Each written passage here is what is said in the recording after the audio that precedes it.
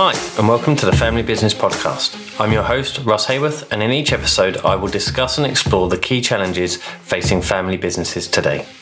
As a family business advisor, I'm passionate about helping families to overcome the complex and unique challenges that come from being in business together. So if what I cover in the show resonates with you, I'm here to help, and I would love to hear from you. You can get in touch with me at fambizpodcast.com/work with Russ. You can also sign up to the newsletter there and receive the latest blogs, podcasts and videos directly in your inbox. I would like to thank my friends at the Institute for Family Business for their continuing support for what I'm doing with this show. The IFB is a unique community of family businesses with common challenges, interests, values and goals. To find out more about their work, visit ifb.org.uk. Let's get on with the show.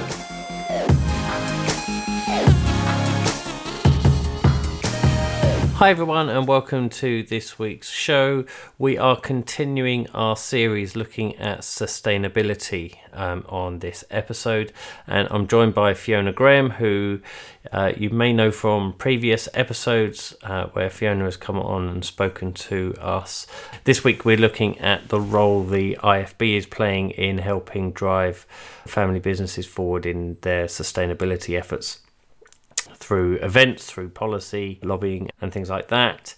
We also have a very important update from Fiona on a government consultation that is taking place here in the UK, and so I recommend we cover it fairly early in the interview, but I recommend that you check out what that would involve, as it may well impact your business, and get in touch with Fiona at the IFB if you've got any views or comments you want to make on that. Last week we spoke to Andrew Bryson from FBNI, and we discussed what FBN International and the UN are doing together in order to help family businesses in particular to embrace sustainability and get started on implementing sustainable policies within your own business. And this show continues that discussion, but from a UK perspective. Obviously this is an international podcast, so don't be put off that it's got a UK focus, because what we cover is relevant for everybody that will be listening to this. So I hope you enjoy the conversation. Once again, just want to say a massive thank you to those that are supporting the show.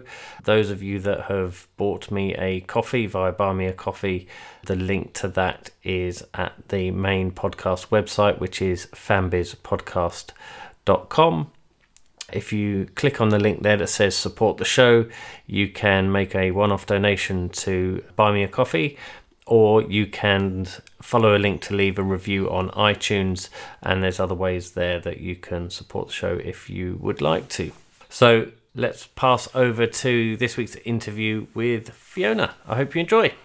Well, hello, welcome to this week's show. I'm absolutely delighted to be joined by Fiona Graham this week.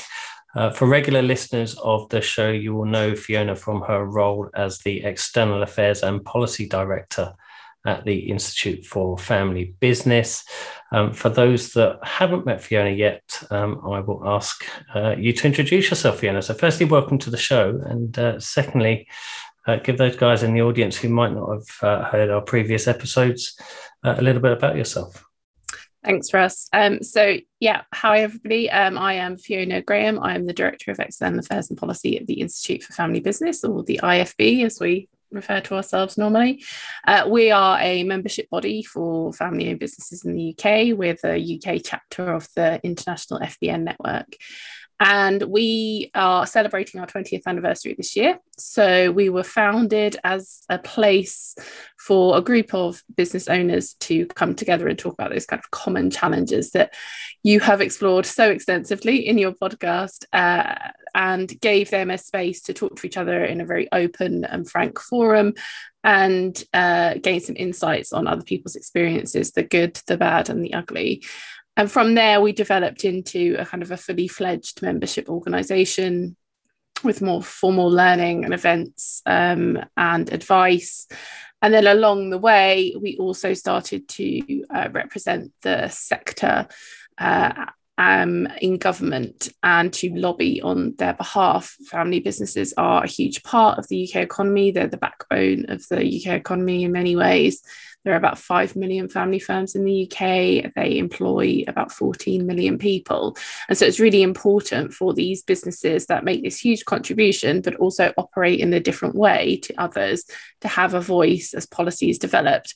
And because many of the issues that affect family businesses are different to other kinds of businesses.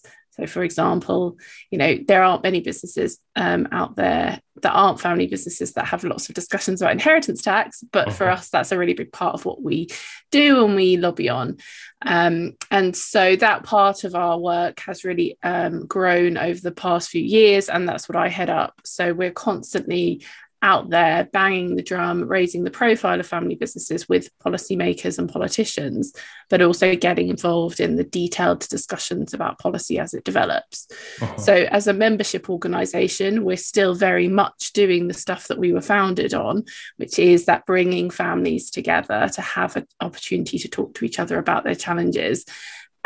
Providing learning and events. And we had our conference at the beginning of June, which was very successful. It was all online this year, obviously, but it was a great day. And so we're really committed to that, connecting families, helping them on their journey, and then also representing the sector and making sure they have a strong voice. And I know one of the areas that you've been very busy with recently is in relation to the proposals from government about reforms to corporate governance.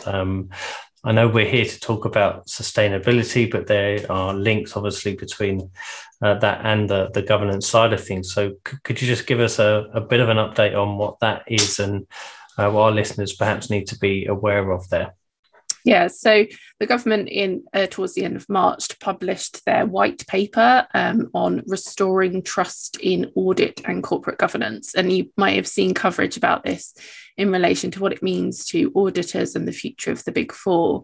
It's the result of 3 different reviews, and their proposals and recommendations have kind of formed into this enormous white paper. It's about 260 pages, and there are about 100 consultation questions. It's quite beefy, even by government standards. And it's looking at whether there should be reforms in the audit market and what they should look like. So there's been many years of discussion about, should there be compulsory managed shared audits for firms, for companies of certain sizes? What can they do to improve competition in the audit market? But there's also a very significant proposal for private companies, of which most family businesses are private companies, which is around extending the public interest entity status to large private companies. And the government's consulting on 2 different threshold definitions for the kinds of businesses that would be brought into that status. So one of the options is businesses with over 2,000 employees would be listed as public interest entities. And the other is for businesses with over 500 employees and 500 million turnover. And we are very actively involved in that consultation and have been talking to the department, to the officials. And I had a meeting with one of the ministers yesterday to talk about it. And we're very concerned about what those proposals mean for private companies. Becoming a public interest entity imposes a huge amount of extra regulation and burden and compliance on businesses, as well as additional reporting. And we've got real concerns about this proposal that essentially would bring private companies into a regime that was built with listed companies in mind, not with private companies. And the kinds of information that you need from a private company are maybe different for their different stakeholders. And private companies have a very different relationship with their shareholders, with their suppliers, with their employees.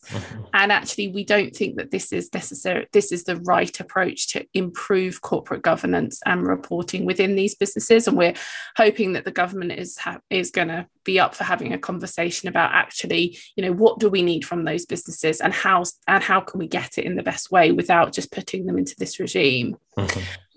We also were very actively involved in the Waits Principles and the development of that, which is a corporate governance set of principles for private companies. And we're really keen to see those bed in more. They were only published in December 2018. We're only just really starting to see reporting against those principles. And so it's really important, we think, that there's more time for that to bed in and for us to examine how that is changing behaviour, improving governance, rather than this rush to include private companies in the public interest entity regime. So it's a very big and kind of meaty topic, and there's a lot of detail in there about what it might mean for businesses. I'd strongly encourage anybody who's interested to get in touch, because I'm very happy to have a conversation. And we're also really encouraging businesses to respond directly to the consultation, which closes on the 8th of July. Hopefully we can share the link to the consultation in the show notes. Absolutely.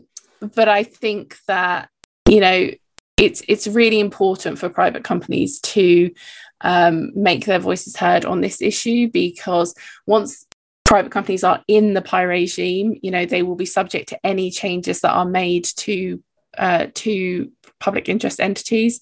And so it's really important to make sure that we get things right at the start, and don't just kind of let this happen and not engage in the topic. So I'd strongly encourage businesses to kind of get involved and to respond, if they can. Yeah, fantastic. And we will definitely link that up in the show notes for anyone that's interested there. You mentioned as well the conference that we had last week. I was fortunate enough to come along. I can echo, it was a great day. Lots of really interesting conversations and sessions on multiple different things. But again, one of the recurring themes, part of the reason we're looking at a series on sustainability now, is it seems to be very high on everyone's agenda in terms of not just the practical elements of taking on sustainability, but also talking about it and sharing stories and ideas.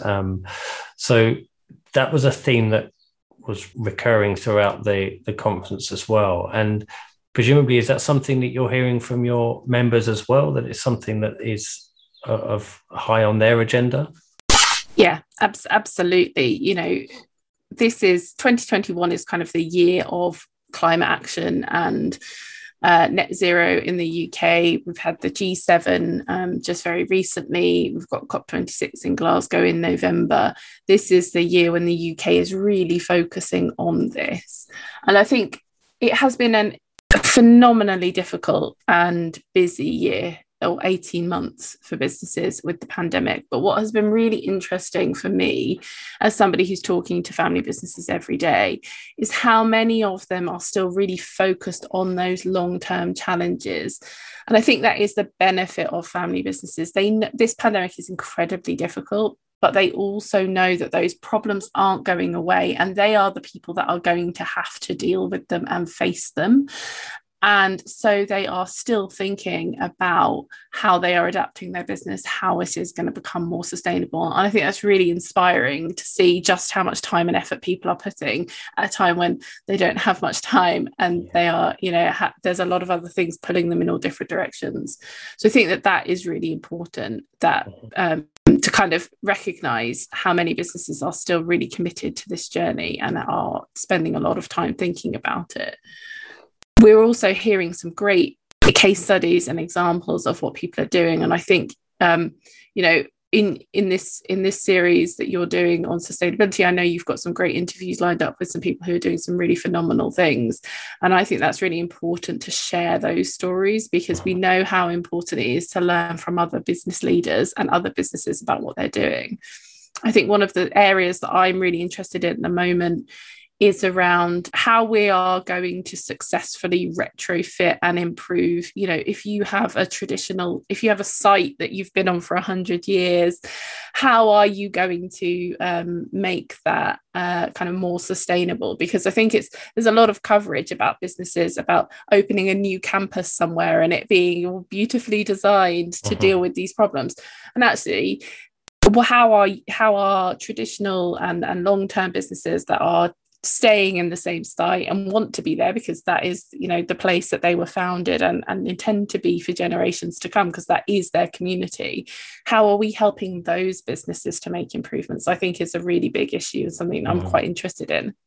Yeah, I agree. And one of the other things you mentioned there in terms of the fact that we're still recording this against a backdrop of the global pandemic, if there are good things to have come out of the kind of horrendous 14, 15 months that we've seen, is actually the impact of human behavior on things like the environment, because there was lots of reports during the first lockdowns of emissions and the fact that we weren't able to get out in our cars and commute as much as we would normally do, had such a quick positive impact on our environment that actually it probably showed us and highlighted we don't have to make huge changes in order to have a positive impact. And I think sometimes when conversations are held around sustainability, is because it's such a big topic, because it's such a broad area, is it can be quite intimidating to actually go, well, we're going to start here, or we're going to look at it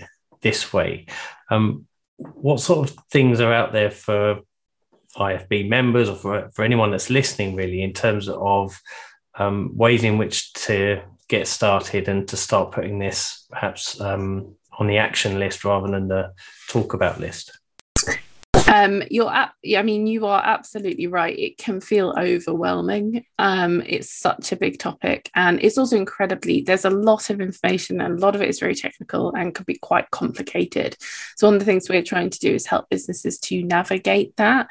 There are toolkits available, there are resources available. So our colleagues at FBN, the international network, have been working with the UN, with UNCTAD to produce, they have a sustainability pledge, which I know that you have spoken to them about. They also are producing advice and guidance to support businesses on their journey on how you measure your impact. The measurement is really key, because then when you have actually kind of managed to make progress. I think that's really important, getting that measurement right.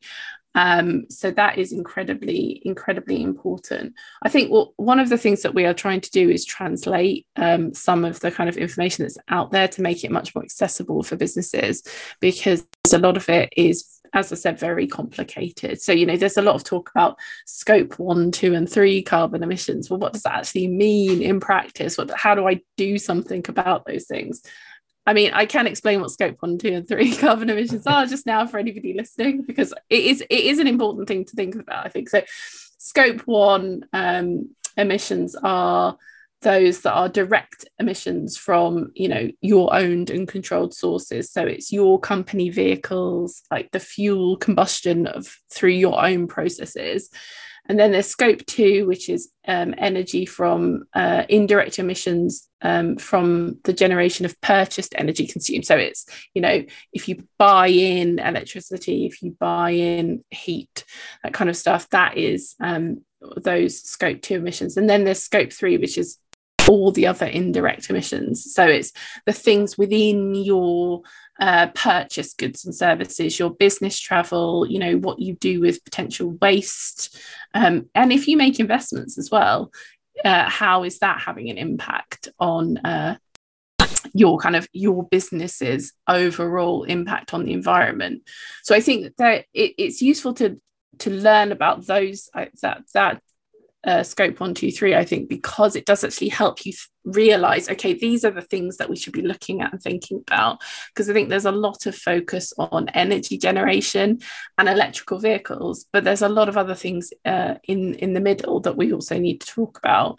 So yeah, I think that there is a lot to do. And and part of our commitment is not only to encourage businesses to sign up for things like the UNCTAD pledge, but also to help businesses through case studies so that they can be inspired and learn what other people have done, and connect them with each other to talk about it, but also to try and translate and make it as easy as possible to get the information you need to make the changes that you need to make. Yeah, and as you mentioned, I've got interviews lined up with businesses that have taken on various degrees of sustainability or changes to their processes to encourage the sustainability side of things. But you mentioned about the measuring side of the equation, and that measuring it is probably the first step.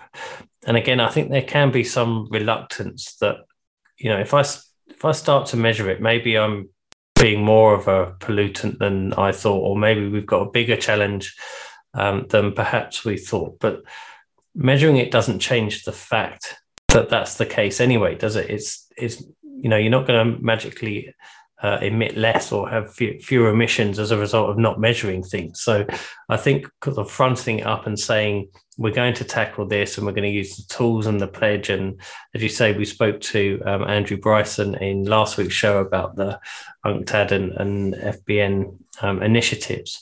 And there is information out there, there are tools out there, and there's the sustainability measures that FBN have created as a starting point. One of the other things that you mentioned that I think is really important is businesses sharing stories about how things have been done. And you and I attended an all-party parliamentary group on family business. And again, within that, there were discussions around sustainability and how there were two businesses that were talking about what they were each doing. And presumably that's something else that's replicated within your membership as well, is that it is a place where you can come and go, hold your hand up and go, actually, I need some help with this. Who's done it? Who can you put me in touch with? Is that right? Yeah, absolutely. And I think it's very inspiring to hear from other businesses. Sometimes some businesses in the most difficult to tackle kind of industries in terms of sustainability are some of the ones really doing a lot of the thinking and the investment. And so you can feel, well, if they can do it, we can. But I think it's important to have that opportunity to talk to other people as well, and also to get that reassurance. I think one of the messages that's come out from quite a lot of the sustainability discussions is don't be put off because you don't think you can get it perfect immediately. If we all take steps in the right direction, it will make an impact. And if you tackle it bit by bit, you will be going in the right direction and you will get there eventually. And I think that we should encourage businesses to talk about the steps that they're taking, not just the end result, because it is very, very difficult to do this, to become net zero. It's possible. It's absolutely possible. We've seen businesses now that are, carbon negative because they've really committed to it. But I really want to encourage businesses that are taking those first couple of steps and to say that is the key thing, is to start the journey. And actually, nobody expects you to be net zero overnight. That's not realistic. But by taking that first step, you've made that commitment. And by making that commitment and making everybody aware within the business that this is something we are doing, this is the journey we're taking. I also think that is a really important part of what businesses can be doing, is talking to their employees and to their supply chains about the steps that they're taking, because it's the kind of thing that, if you tell somebody you're going to stop smoking, you're more likely to do it because you've told somebody about it and you feel you have to go through with it. Now, obviously, I know that businesses want to become net zero for all the right reasons as well, but there is that part about if you start talking about it, people will ask you questions about it. And also, if you're working with other businesses in your supply chain, if you're telling other businesses in your supply chain about it, you will hopefully inspire and encourage them to do more as well. And you will maybe be able to kind of talk to them about the steps that you've taken. So I think that there's a lot of there are lots of toolkits and things available, but I think that power of that peer network, and that is what family businesses are so good at. They are so good at sharing their experiences and talking to each other in a really open way, that's got to be an absolute kind of crucial part of getting more family businesses on that path to net zero.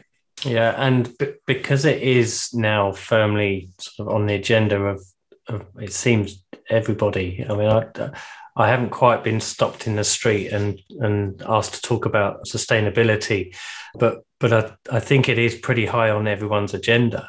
It becomes something that is a competitive advantage as well. If we're looking at ways of perhaps reinventing businesses, diversifying businesses, looking at alternative ways to approach markets as we emerge from the COVID pandemic, actually looking at that through the lens of sustainability is likely to provide a competitive advantage to those businesses that are saying, well, actually, we'll keep that as far down the agenda as we possibly can. And I think that's one of the really interesting things to have come out of the pandemic is how many businesses I've spoken to who said, this has made us talk about issues that we previously thought were off the table. Maybe certain family members were very committed to a part of the business which they knew maybe wasn't sustainable economically or environmentally in the long term. And now we're having a conversation about that. We didn't want to diversify, particularly because people felt it was a risk. But now we're going to have that conversation because we've realised if we had been more diversified, it would have been helpful during the pandemic. It's really kind of opened up, I think, for a lot of people, conversations that previously wouldn't have happened. And I think this is sustainability conversation is part of that, because we've seen this massive global shock through the pandemic, and climate change is, if it doesn't, if we don't do something, it will be a much, much bigger shock. And so I think people are really kind of opening up to conversations that maybe 2 years ago, 3 years ago, maybe there would have been more reluctance to have. So that's, that is an encouraging part of this. Absolutely. And there was a report, I think, either this week or late last week on how unprepared we are as a nation to deal with climate change and the impact of that. And so the longer term multi-generational viewpoint that families take should be I don't want to say easier, because I'm not suggesting this is easy by any stretch, but it makes more sense to align the longer term strategic goals of the family to include the sustainability side, because they're running over timeframes that family businesses tend to talk in, rather than this quarter, next quarter, and then we'll see what's happening. We're talking about multiple generations, so they sit alongside each other nicely from that perspective.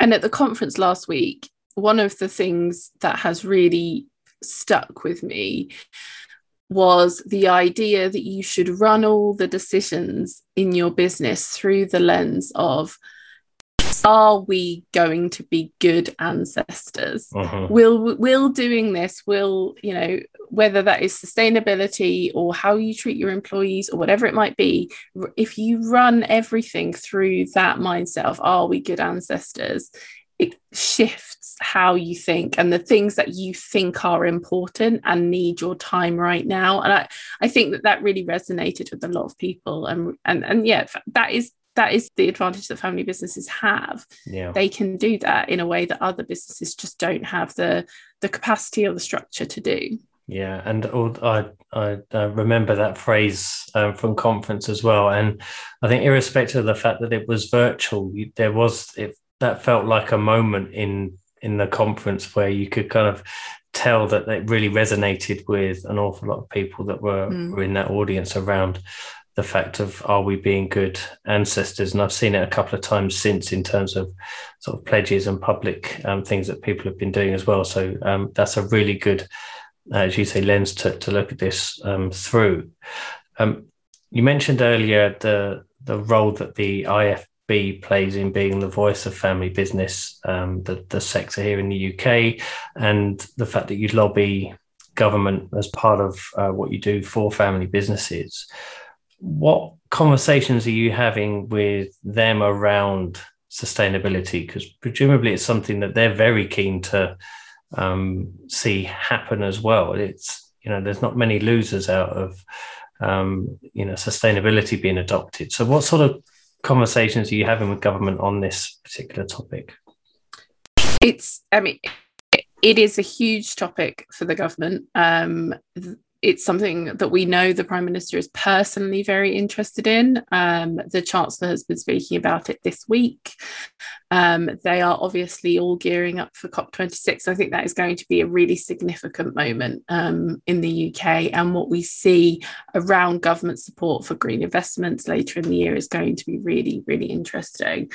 I think this really ties into the broader Build Back Better agenda and the COVID recovery. And I think that a lot of people see this as a real opportunity to shift how we do business in the UK and what the business environment looks like. And for us, it's really important that family businesses are at the heart of that conversation, not only on the environmental sustainability side, but also on the economic sustainability. Family businesses are incredibly resilient, and my goodness, we've seen that put to the test over the past 18 months. But they are also those businesses that are at the hearts of communities across the country, and they really tie into that levelling up agenda. So when we see the Levelling Up white paper coming through from the government soon, it's going to be really important that family businesses have a really strong voice in that as well, because this is about, there was a lot of talk sort of 7-8 years ago about rebalancing the UK economy. And I think this is an opportunity, and everybody in government sees this as an opportunity to kind of really crack that rebalancing nut, away from short-termism, away from just a focus on the southeast, towards a genuinely national, as in across the nations, all four of them, growth strategy that supports genuine long-term investment. And that's where family businesses are key, because they embody long-term investment and patient capital. And it is about delivering benefits for everybody. And I think that as good employers, as responsible members of their community, as people tackling sustainable growth, family businesses really should be the core of our recovery plans. So we're talking to the government about how you empower family businesses to do all the stuff a lot of the stuff that they already want to do. This isn't about convincing family businesses that they need to grow, or that they should be looking at how they can create jobs or grow in a green way. Families want to do that. Our job and the government's job is to make sure that the regime is in place to enable them to do that. There are issues to do with access to finance for family businesses, because the way they borrow is different, and their attitude to debt and things like that. And this is about supporting local business structure, business support structures, to make sure that people are getting the support and advice they need where they need it. This is about helping more businesses to export, and it's about helping businesses with that investment in those green projects. So, what can we be doing around investment and tax incentives to help businesses bring forward some of those things they maybe already have planned, but make sure they get up and running as quickly as possible? Because I think that is really important. Is how can we use the tax system to incentivize investment in these green projects is going to be a really interesting one. Yeah, and I certainly think we're going to see more and more being spoken about on that, particularly, as you say, with COP26 coming later this year. A couple of things that you mentioned there that I think are worth reiterating as well is, in terms of business decisions, often come with an element of risk to them. Do we go that way? Do we go this way? What are the pros and cons of that? And sometimes in public companies where they're accountable to anonymous shareholders on an ongoing quarterly basis, the appetite for taking that risk can sometimes be lower, because you don't want to be the chief exec that makes one wrong decision and that's it, you're off. But in terms of the longer term view, the patient capital view that family businesses tend to take, making decisions now to focus on net zero, to focus on sustainability as a core agenda for what the family business wants to achieve, you're in an environment that lends itself to the fact that it might take a little bit longer than expected, or it might have some unintended consequences here that you didn't necessarily think of. But family businesses are really well positioned to take advantage of all the information and the ways in which to approach this, aren't they? Yeah, absolutely. And they're incredibly agile as well. I mean, we've seen this so many times, the way that family businesses are able to reposition themselves, because, as you say, the relationship with the shareholders, with the family is so different that you don't have these, you can act quicker if you need to. And we've also seen, family businesses are absolute experts at generational transformation. Businesses, so many that we know of and that are in our membership, but also that we talk to, have started in one industry, have seen that the world is changing, and have over a generation transformed and changed into a completely different place. And so family businesses have that expertise and know what it's like to go through seriously major changes. And that could be going from, some of the businesses that we talk to have been through 3 or 4 different industries as things have adapted and changed, and the family's viewpoint has changed, and the world has moved around them. And actually, so there's a lot about long-term kind of transformation that other businesses should be learning from families, because it is a very difficult thing to do, and you have to have that long-term mindset to be able to realize that this is a project that's going to take 20 or 30 years. So let's use that knowledge of family businesses and the generational transformation actually to help educate other businesses on how they are going to be able to tackle this. Because for a lot of businesses, they are going to have to potentially move completely out of an industry that they were in. It might not exist anymore, but there are also lots of new industries that are going to pop up, and actually let's try and get as many businesses reaping the rewards of that as well. Completely agree. And as we know, family businesses come in all shapes and sizes, and a lot of the kind of news around what you were saying about the reforms to audit and corporate governance and some of the other reforms that we hear about in the press seem to be focused at larger businesses. But because family businesses come in all shapes and sizes, what sort of initiatives are there for helping smaller businesses to embrace sustainability, and what are the government doing in that area as well? So I think there is always a challenge with small businesses, particularly around the communication, how you get the information to them that they need in the form that they need it. If you are running a small business, you have so many things on your agenda. You are incredibly time poor, and you don't have time to go and search through all different potential avenues for information. And this is something that comes up a lot in our conversations with government about that communication about business support with small businesses. The government recently has actually launched a campaign called Together for Our Planet, which is part of it is aimed at small businesses particularly. And they have launched the UK Business Climate Hub, which includes specific information for SMEs.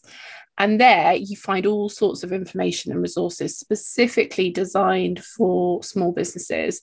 And they are bringing in and kind of collating and curating information from all sorts of experts. So there's a lot of information from B Lab and B Corp there, which we know is of interest to lots of family businesses. So for the UK Climate Hub and the Together for Our Planet campaign, the first step that the government is asking the small businesses to take is to make a commitment to halve their carbon emissions by 2030, and then to reach net zero by 2050. And then, so you can do that on the website, you can sign up, you can make that commitment. And then once you do that, they will provide you with support and tools for helping you to understand your emissions, which we've already said can be quite a challenge on where do you start with things like that, how do you tackle them. They'll talk to you about how you can share what you're doing with your customers and your community. They'll give you practical advice on kind of what this means for your business strategy. There's a whole heap of stuff there. Now, you don't have to sign the commitment to be able to access the tools and the resources. There's a lot of information there without doing it. But I think the idea again is that if you sign the commitment and you are getting those regular prompts and that regular update, hopefully it will help you to keep the momentum going in that journey.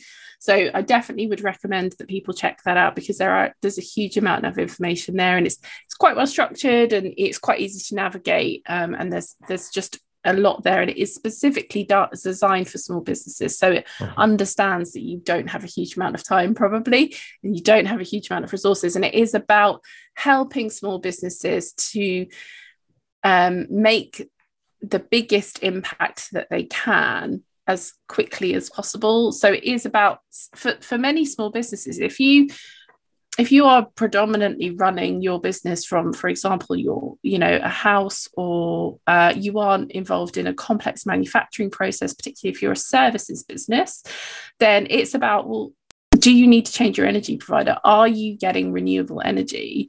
Could you change to an electric car if you're driving around to see lots of your clients? So it's about those hopefully achievable and easy steps, but that will have a significant impact on your ability to work. And again, you mentioned there around the fact that by signing up to the pledge, you get sort of the reminders and the prompts and hints to help you.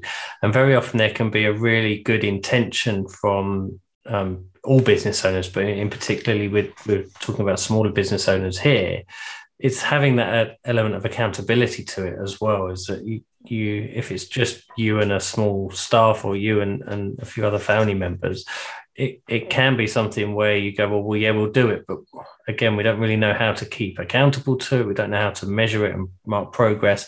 And this hub helps you to kind of alleviate a lot of those challenges. And other things come up.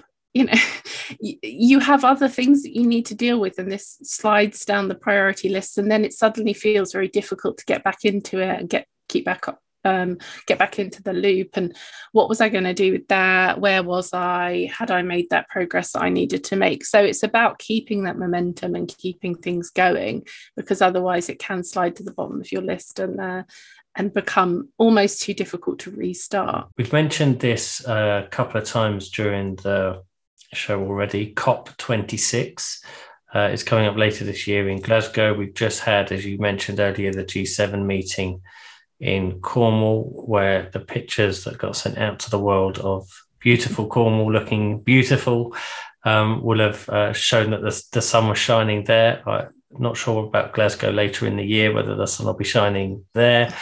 But just for those listening who might not know what COP26 is, could you just give a very kind of brief overview of what that is, and what role can family businesses play in tackling climate change?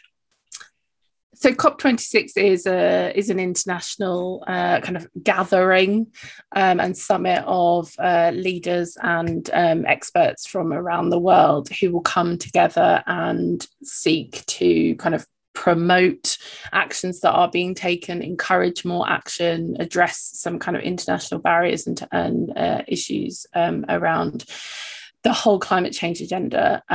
It's being hosted by the UK in Glasgow, as you said. There's going to be a sort of a pavilion style area where businesses are going to be exhibiting some of the things that they're doing. So hopefully we will see some family businesses represented there as well. And it's going to really, I mean, for the UK, it's going to be a big push to educating not just businesses. Let's remember that everybody who's involved in a business also has a personal life where they could be making decisions about their own carbon footprint. So it's really going to, I think for the UK, it's going to be a big focus on what we do. Now, I am expecting the government to make significant announcements about not only our intentions, and we've seen updates on the UK's kind of intentions around our own national carbon strategies and things already this year, but we're expecting to see more support for green investments and a more ambitious programme from the government. In terms of how businesses can get involved, I expect that a lot of businesses will be talking about their sustainability journey and what they are doing to tie in with that. And I would encourage you to do that. Family businesses have a real strength that they are incredibly authentic. And there has been, over the years, quite a lot of cynicism about greenwashing and whether businesses are living up to all of the statements that they're making. I think this is where family businesses, again, have a real advantage. We know how authentic family businesses are. We know when they say things, they mean them. So I think there's a huge advantage there around, if you are dealing with consumers, to promote your sustainability credentials to them in order to kind of try and attract those consumers who are particularly driven by sustainability. And we know that that's an increasing percentage of the population.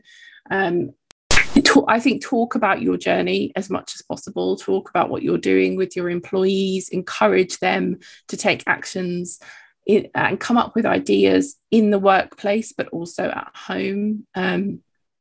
Talk to your supply chain, talk to your customers, because that is going to be really important in building this momentum, where we've all seen the kind of discussion about single-use plastics over the past few years, and a huge amount of that was driven by that kind of momentum that it very quickly became an issue, almost out of nowhere. It suddenly became the topic everybody was talking about, and businesses all over were making big changes and small, from making significant changes around packaging to not using plastic straws. It's that momentum was what really kicked the change in. I would say sign up to the UNCTAD pledge that you spoke to Andrew Bryson about. I think that is really important, again, in showing that you are committed and taking that step in the right direction. And you can make the commitment on the UK Business Climate Hub. Think creatively about what you can be doing in your business. It's not just about switching energy providers, or are you going to be putting in a ground source or air source heat pump? It's not just those things. It's about your supply chain as well. And do you understand the carbon impact of your whole supply chain? And then, I think try and use that, are you being a good ancestor, to frame your thinking. I think that really does help to switch how you're thinking about things. And don't let the perfect be the enemy of the good. If you are making steps in the right direction, then that is great, and celebrate that. Because I think we shouldn't always, it has been an incredibly difficult year for business. So if you can do anything in this journey, I think celebrate that and give yourself a pat on the back. Absolutely, echo those thoughts completely. And I think that's a really positive note to end on as well, Fiona. So thank you very much indeed for your time and your input on today's show. And how can our listeners find out a little bit more about you and the IFB? You can find out more about us on our website, which is www.ifb.org.uk. We're on Twitter at IFB_UK. And you will be able to find various links to other things I've mentioned on there or in the show notes today. Absolutely. And again, thank you very much indeed. It's been a really enjoyable discussion about a really important subject, and look forward to speaking to you again soon. Thanks very much. Thanks for listening. I really do appreciate it. If you found the show helpful, please consider leaving a review on iTunes, and remember to subscribe to our newsletter. If what I've covered in the show resonates with what you are facing in your own family business, I can help. I provide consultancy support to family businesses of all sizes, so please get in touch if you'd like to know more. Head over to fambizpodcast.com/work with Russ. Until next time, take care.